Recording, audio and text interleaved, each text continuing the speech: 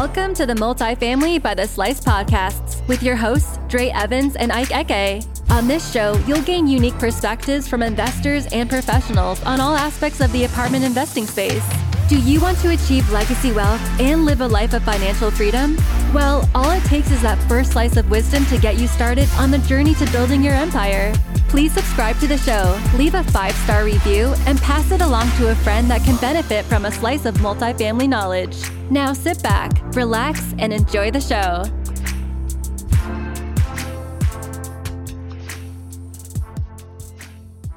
Welcome, ladies and gentlemen, to another episode of Multifamily by the Slice. Today, we had Jonathan New on the show, and it was a real fun episode. There were a lot of laughs had in this episode, which is always refreshing. Real estate can be very serious sometimes, but also it can be fun sometimes when you discuss some of the old stories, some of the battle stories that you had from back in the day, and discuss the lessons learned and what you're going to do going forward. And we did a lot of that today. Jonathan is very experienced. He has always closing in on 1,000 units. He started in flips and single family, but he then transitioned to multifamily, and he provides a lot of experience. He provides a lot of intelligence, and it was a fantastic show. What'd you think, Dre? He has a great last name. Like the new. Reminds me of ATL. Yeah. Old girl. Uh-huh. But I thought it was a great show, man. Jonathan and I already had ties, and he mentors one of my Naval Academy classmates who did a 12-unit and then a 16-unit syndication deal, and he's actually going to be on the show very soon, so I'm excited for that too. But overall, it was just a great show. He has so much good energy. Started off with single-family homes, and then he discusses how he pivoted, and then now, as you mentioned, approaching 1,000 units. For my listeners out there, you're going to love his discussion on exit strategies, so stay tuned for that. You're also going to love the discussion that we talk about forming a property management team, managing multifamily units. And then even if you have a property management company, some of the positives and the failures and the things that you can do to be more efficient. So if you want to learn about that, check out the episode and stay tuned for it. And he even talks about a very unique way to grow your network that I've never heard anyone pitch it the way he did in the episode.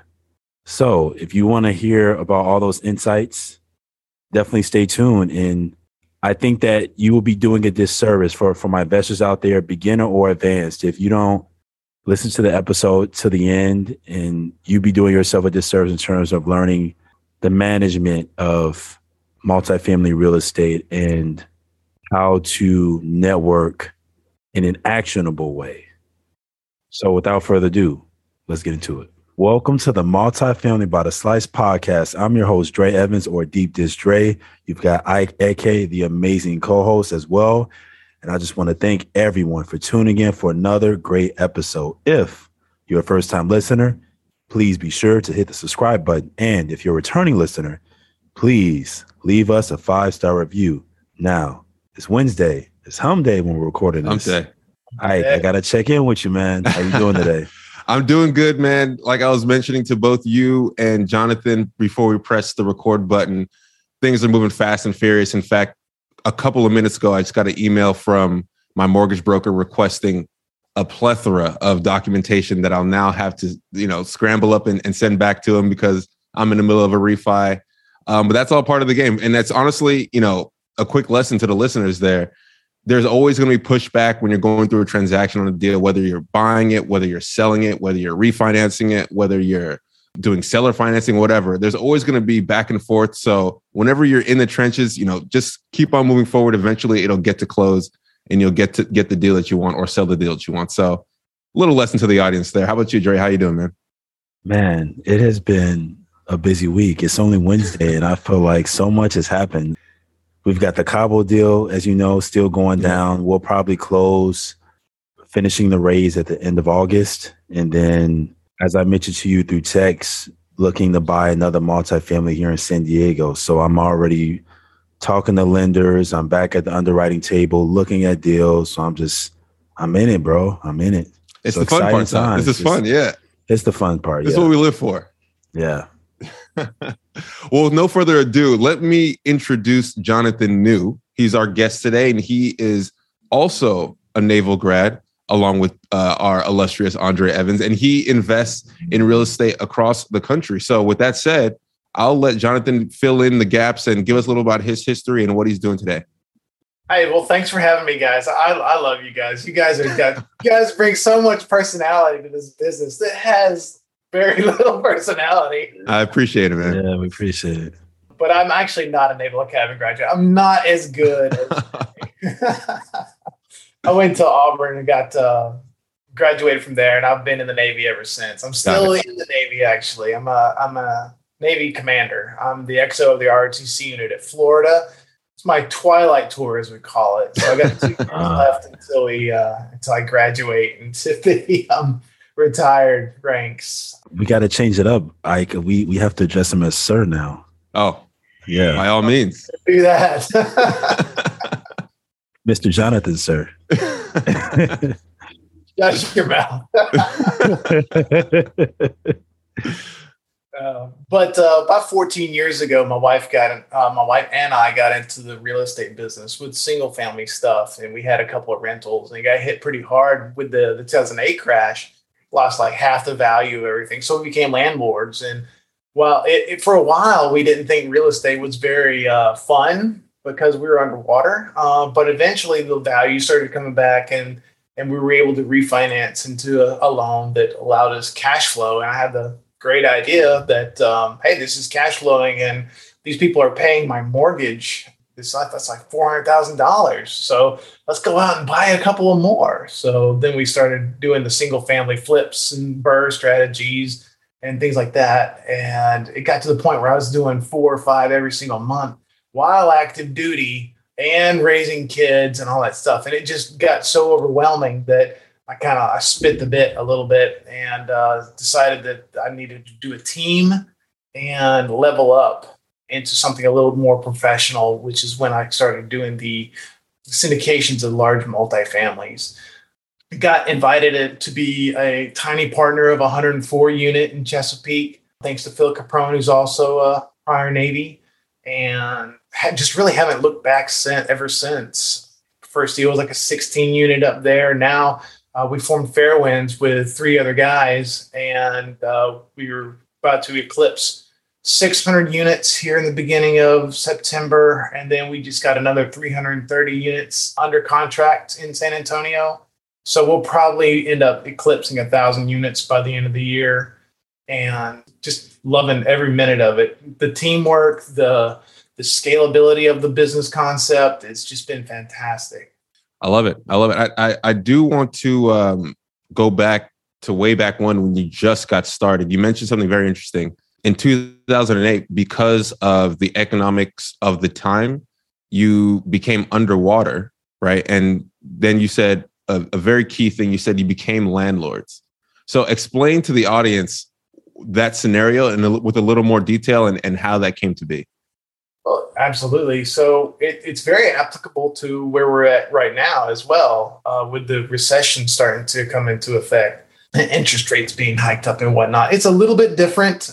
But at the time we bought a house here in Jacksonville, Florida, which is where we live now, but it was in the north part. We bought it for $200,000. And then I got orders to Japan and we tried to sell it. We bought it in 2007, tried to sell it in 2009, but the value of it was $100,000. So we literally lost half the value of it, and you can't sell it and take a $100,000 hit.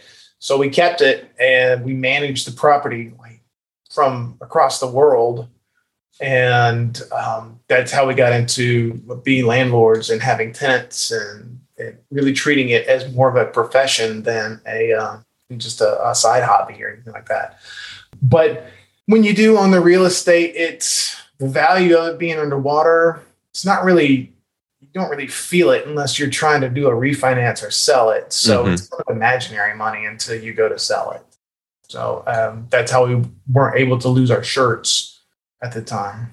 Yeah. And that's another good point that you make, that, stocks and bonds, they reprice every day, right? You can go on to yahoofinance.com. You can go to Bloomberg, you can go to CNBC and see the price of a stock at any moment during the day. real estate only reprices when you transact on it. So regardless of whether you're down 50% in the equity value or up 50%, it doesn't really matter until you reprice.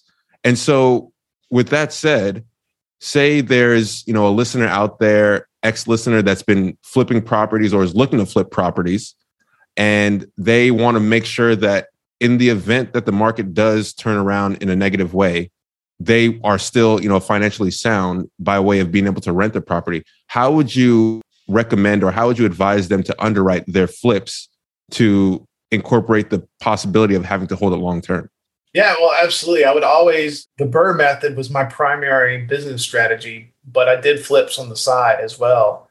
And I would always evaluate every project as a flip and as a BRRRR itself, being able to refinance and take out most of the original income, but down payment, as well as making sure that it cash flows over time. Rents have been going up. From an analytics standpoint, we don't count the last 2 years of rent growth as being like the standard. We go back 10 years, 15 years to try to get what a historical year-over-year rent growth, organic rent growth is for a particular market. But a project really has to have multiple exit strategies. You can't just go in with a hit and hope kind of an attitude to real estate investing. You just can't. Having that secondary, even tertiary or quaternary exit strategy is hyper important. Lenders are going to make sure that you have the secondary exit strategy.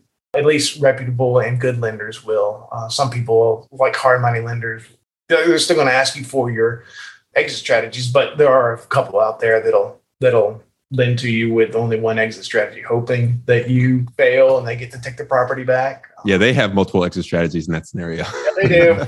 They do. So yeah, that's it. Yeah. So fast forwarding till today, you just mentioned that you're about to pass the 1,000 unit mark, which is, a big mark in this industry. So congratulations on that. Tell us in the audience a little bit more about Fairwinds, the team that makes up the company, and your role at Fairwinds. Right. So I'm the director of Fairwinds. It doesn't mean I'm like ultimately in charge of everything. We have 4 of us. We're veteran founded. We have a retired lieutenant commander, a lieutenant that just got out of the Navy, and we have a merchant marine who lives out in San Francisco. Vadim Ray is our lieutenant. He's about to move to San Antonio since we're increasing our portfolio there by a lot. He's going to be our boots on the ground. And Corey Chonsky is he's our integrator of the team. He's our big doer, our asset manager. He is hands in and everything. He's our alpha dog, I would say. And Jaspreet is our San Francisco-based guy. He's actually in India concluding a month-long vacation to see his family.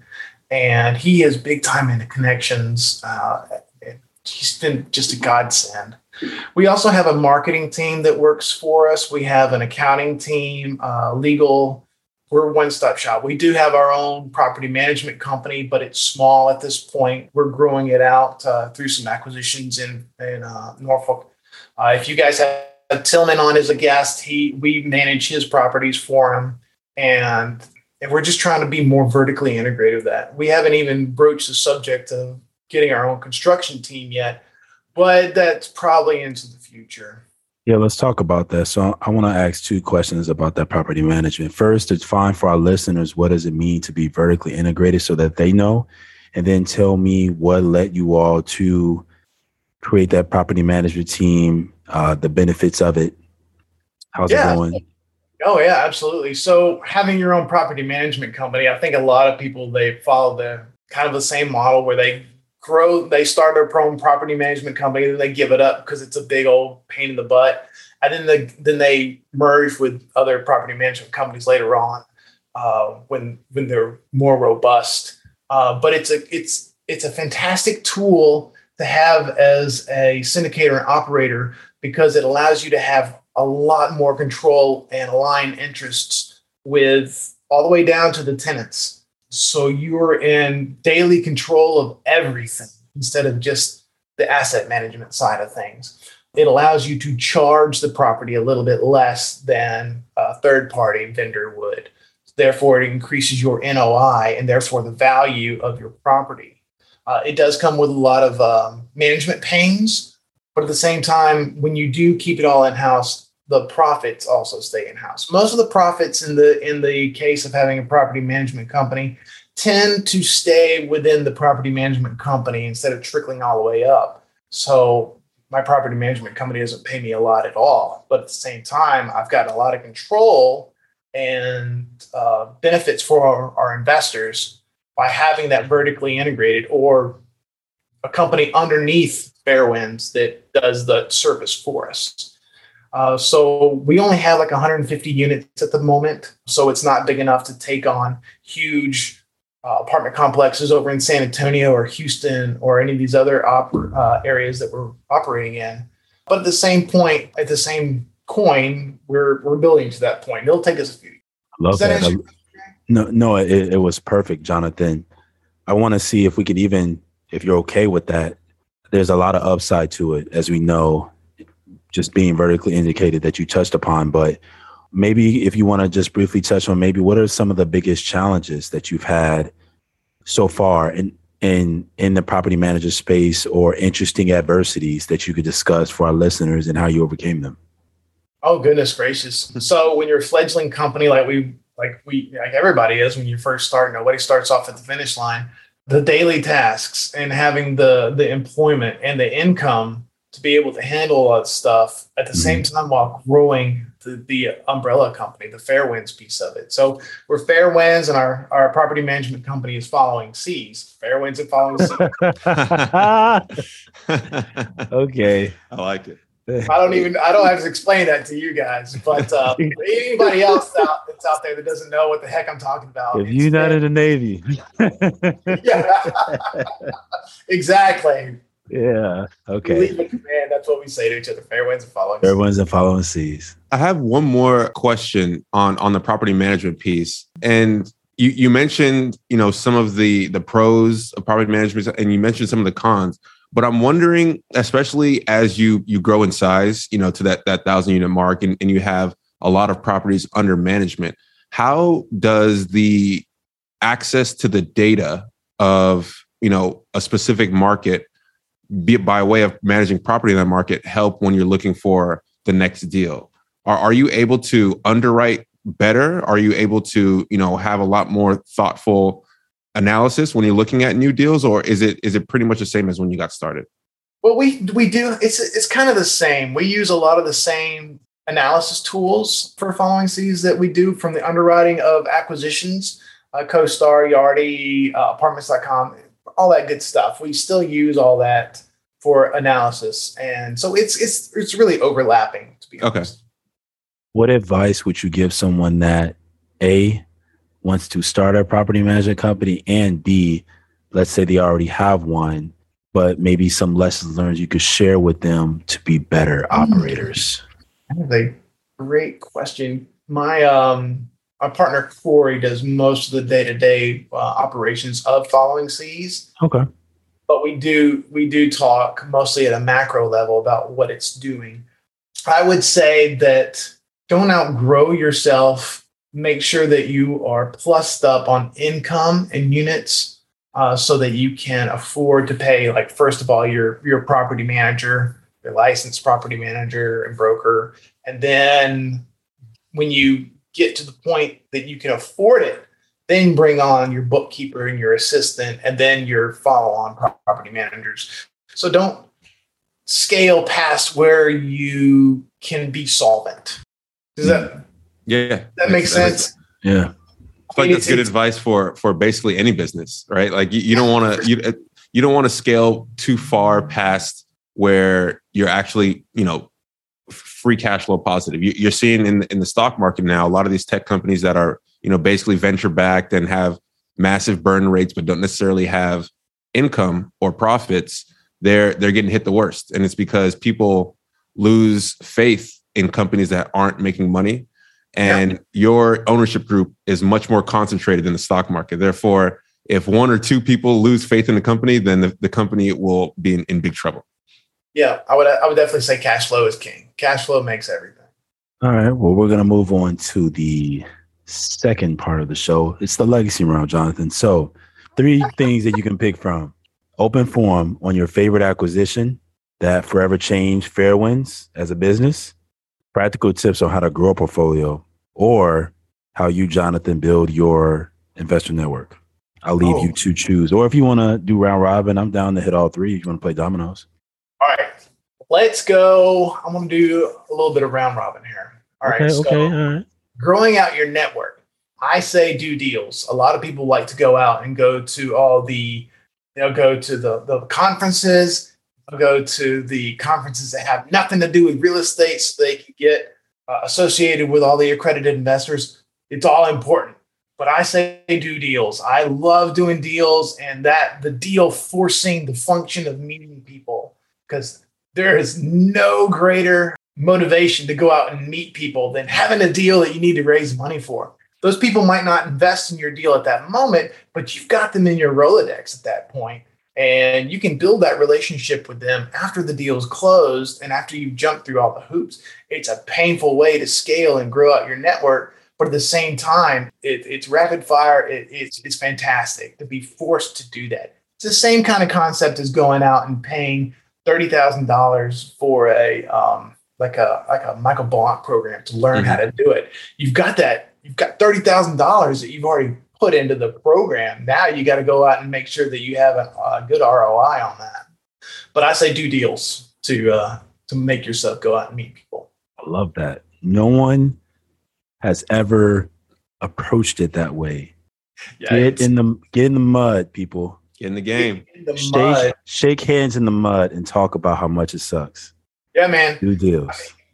It's another great way to say, hey, look, I'm doing deals. I'm actually doing deals. I'm not just going to conferences and just saying, hey, look, I'm at a conference. Look at all these great people I'm meeting, and then having nothing to go for it. Yeah, I like that. But I will say that our first solo Houston deal that we did as like main sponsors was the Heritage, and it was a fantastic deal that we just closed back in March. And the people that we got to meet across the board, family office, Ian Jurek and Danny Galvin, and just a whole bunch of great people associated with that project. And Asset Living is our big property management third party that we're using for the out-of-state projects. I get chills thinking about that project. It's fantastic. We're so excited about it. And that got us, helped us expand out into Texas. A year and a half ago, I didn't think I wanted to be in Texas because I thought it was oversaturated competition. Yep. But there's so many properties out there. It's just been great to us. The Heritage is the one in Houston, correct? Yes, sir. Okay, I know the deal. Yeah, you've got my buddy Marcus Long. Yes. Yeah, Marcus, he's fantastic. Yeah, He had some great feedback for us throughout the entire process. Helps you grow, gives you great feedback, and he's just been a great partner for us.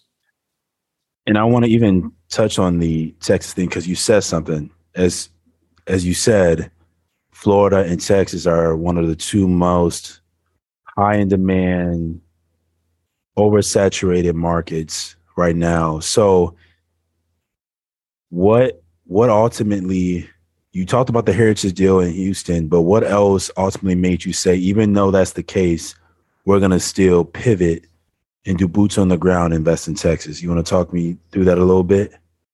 So once you get into a market and you learn all about it, you learn what's a good cap rate, what's a good price per unit, price per square foot, then you can really start to understand more and quickly analyze the projects that are being pumped in front of you.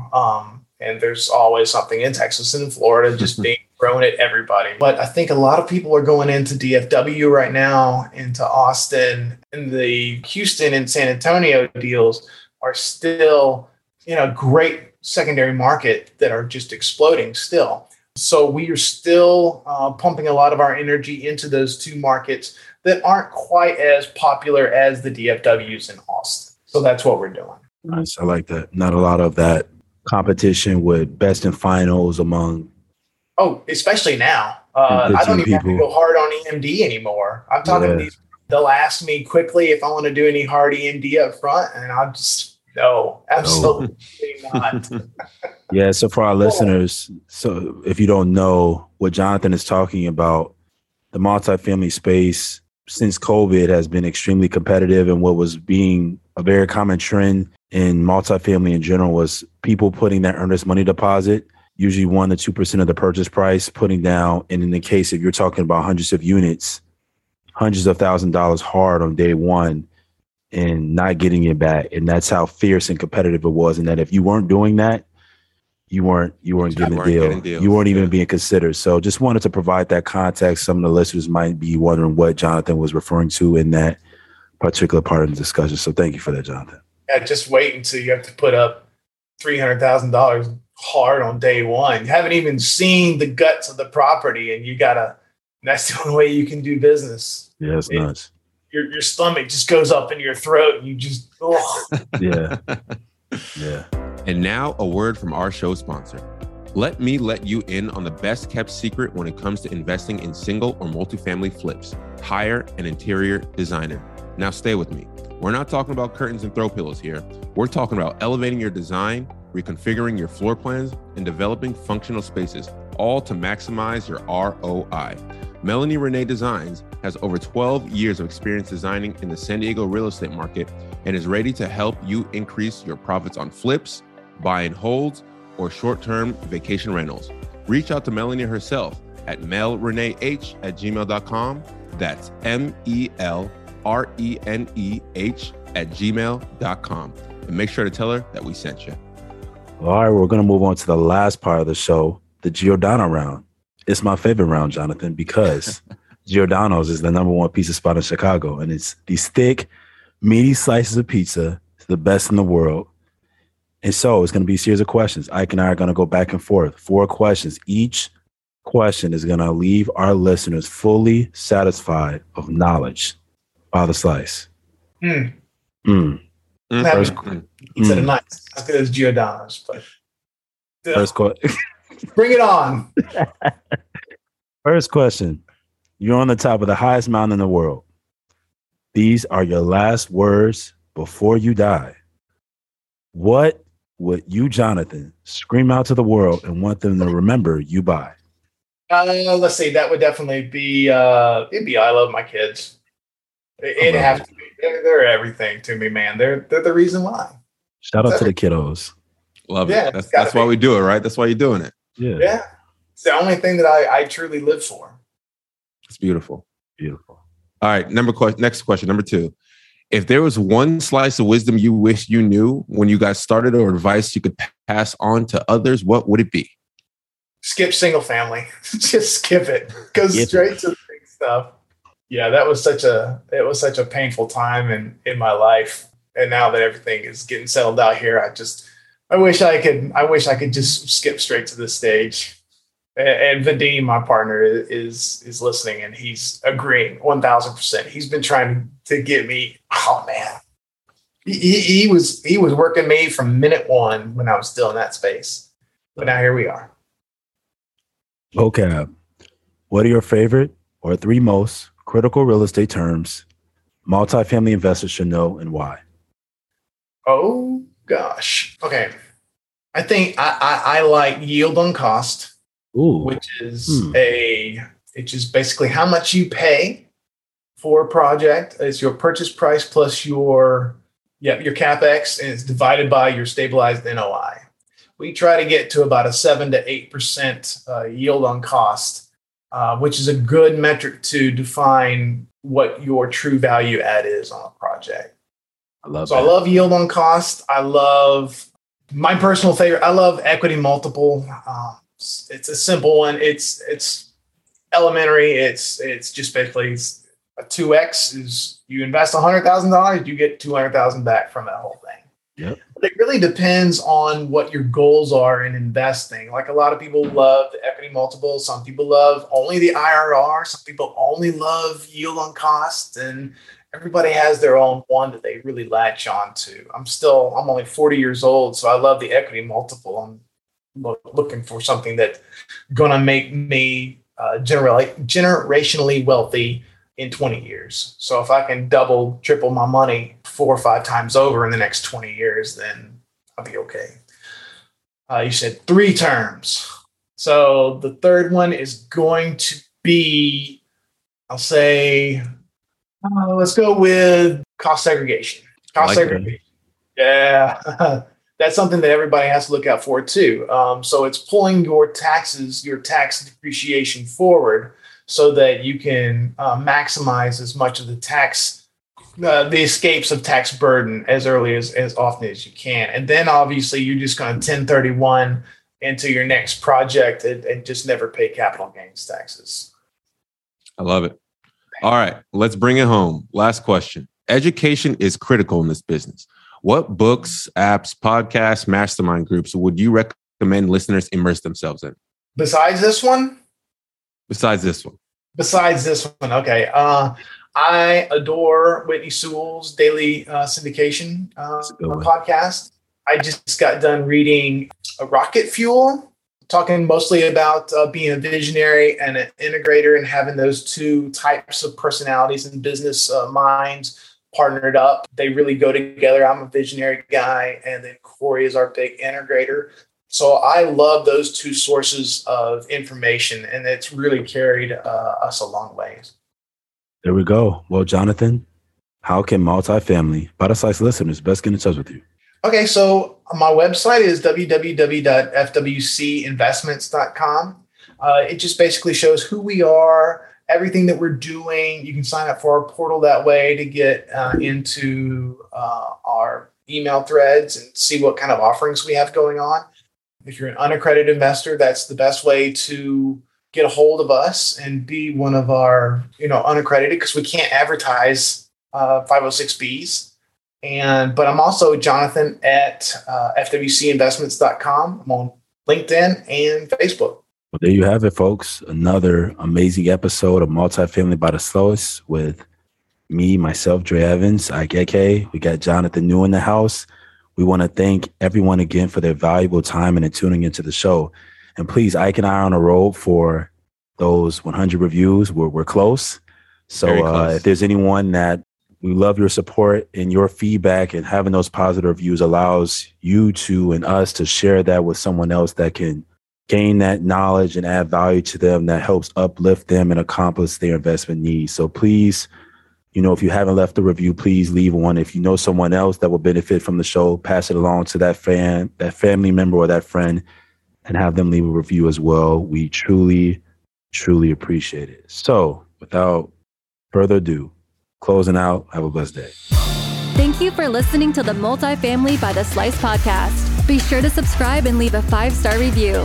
Lastly, check out the show notes for links to topics discussed, as well as website and social media links for Dre, Ike, and our guest. See you next week.